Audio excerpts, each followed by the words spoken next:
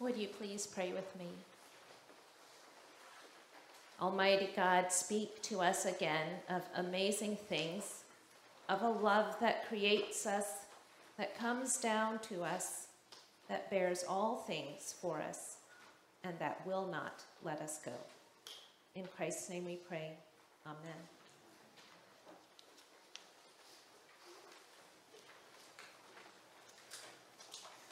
I know you worry about the world. I do too. I worry about the state of our democracy and threats to fair and free elections here and elsewhere. I worry about the millions of refugees displaced by violence in their home countries. I worry about the unchecked power of leaders and the lies that they spread. I worry that the climate is changing and that wars are continuing, that our data is being collected for someone else's gain. The list goes on. Each of you could create a litany of concerns about the world because the world is full of bad news. As we heard in the gospel text this morning, Jesus himself lays out a lot of bad news. They sound so catastrophic that the disciples imagine he's making predictions about the end of the world, the end of everything as they know it. The gospel writer Luke, however, knows that Jesus is describing here the terrible things that will happen not at the end of time, but simply in the future. And they do. Jesus and the temple will be destroyed by the Romans. Leading up to that, there will be wars and insurrections. Nations and kingdoms will rise up against each other. There will be natural disasters, and through it all, impostors will lie to the people to lead them astray. They will alarm the people, speaking about events as though they know what these events mean and how they will unfold. Just when it seems it cannot possibly get any worse, Jesus tells them it will get personal. You will be arrested. You will be thrown into prison.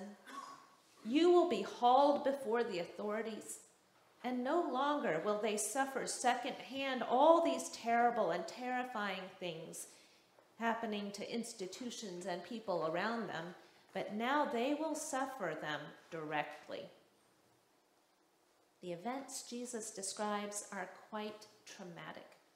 It's clear from what he says that he is trying to prepare his people to endure them. By your endurance, Jesus says, you will gain your souls. How do we not only survive, but also endure traumatic events? Princeton Theological Seminary professor Kimberly Wagner has been studying trauma. Last week, I had the opportunity to hear her give a lecture on the topic. She has come up with this working definition. Trauma is a blow or wounding of the mind, body, and spirit that occurs when a destructive experience or event exceeds a person's or community's resources to process or assimilate the experience into preconceived frameworks of understanding. Professor Wagner explains that people are storied. We draw on stories that have formed us to help us make sense of the world. A traumatic event is the thing that we can't make sense of because it falls out of the scope of the primary stories that have shaped us. And yet, that traumatic event keeps trying to be made sense of. It keeps coming back, and in doing so, it can disrupt the connection between past, present, and future. In other words, the past we lived does not lead to the present we expected, and therefore it becomes impossible to imagine a future. A traumatic event throws into question whether the stories, beliefs, and norms that we relied on to make sense of our lives and the world are meaningful, safe, or comprehensible, whether they are worth saving. The traumatic events that Jesus speaks of in the passage we read today are collective. All of Israel will be impacted. Nevertheless, as is often the case, an event can be more traumatic for some than for others. For some, the event can feel like the end of everything. How do you endure that? As I was listening on Friday to veterans being interviewed on National Public Radio, I couldn't help but wonder, how did they endure? More than the rest of the nation, these veterans were up close to the traumatic events of war. Wars that were collectively traumatic to the nation were also personally traumatic for them. In such cases, what can a community do to help and hold them so that they can endure? Psychiatrist and neuroscientist Bruce Perry has studied trauma over the course of his profession. He has been on the scene of collectively and individually traumatic events, caring for city officials in the wreckage of the World Trade Center after 9/11, sitting with FBI agents and Texas Rangers after the ATF raid on the Branch Davidian compound in Waco, talking with district officials after school shootings. He has studied trauma cross-culturally and has treated hundreds of patients who have suffered from traumatic events, learning from them what has helped them to endure. In a book he co-wrote, What Happened to You, Dr. Bruce Perry writes, "For thousands and thousands of years, humans lived in small intergenerational groups. There were no mental health clinics, but there was plenty of trauma. I assume that many of our ancestors experienced post-traumatic problems, anxiety, depression, sleep disruptions, but I also assume that they experienced healing. Our species could not have survived if a majority of our traumatized ancestors lost their capacity to function well. The pillars of traditional healing were: 1, connection to clan and the natural world; 2, regulating rhythm through dance, drumming, and song; 3, a set of beliefs, values, and stories that brought meaning to even senseless, random trauma; and 4, on occasion, natural hallucinogenics or other plant-derived substances used to facilitate healing with the guidance of a healer or an elder." End of quote. It's not surprising, Dr. Perry says, that today's best practices in trauma treatment are basically versions of these 4 things. Unfortunately, few modern approaches use all 4 of these options well. Dr. Perry goes on to say that while the medical model focuses on psychopharmacology and cognitive behavioral approaches, it greatly undervalues the power of the other approaches: connectedness, rhythm, and stories. From his years of working with patients, he has learned that most healing happens outside of formal therapy, that most healing happens in community.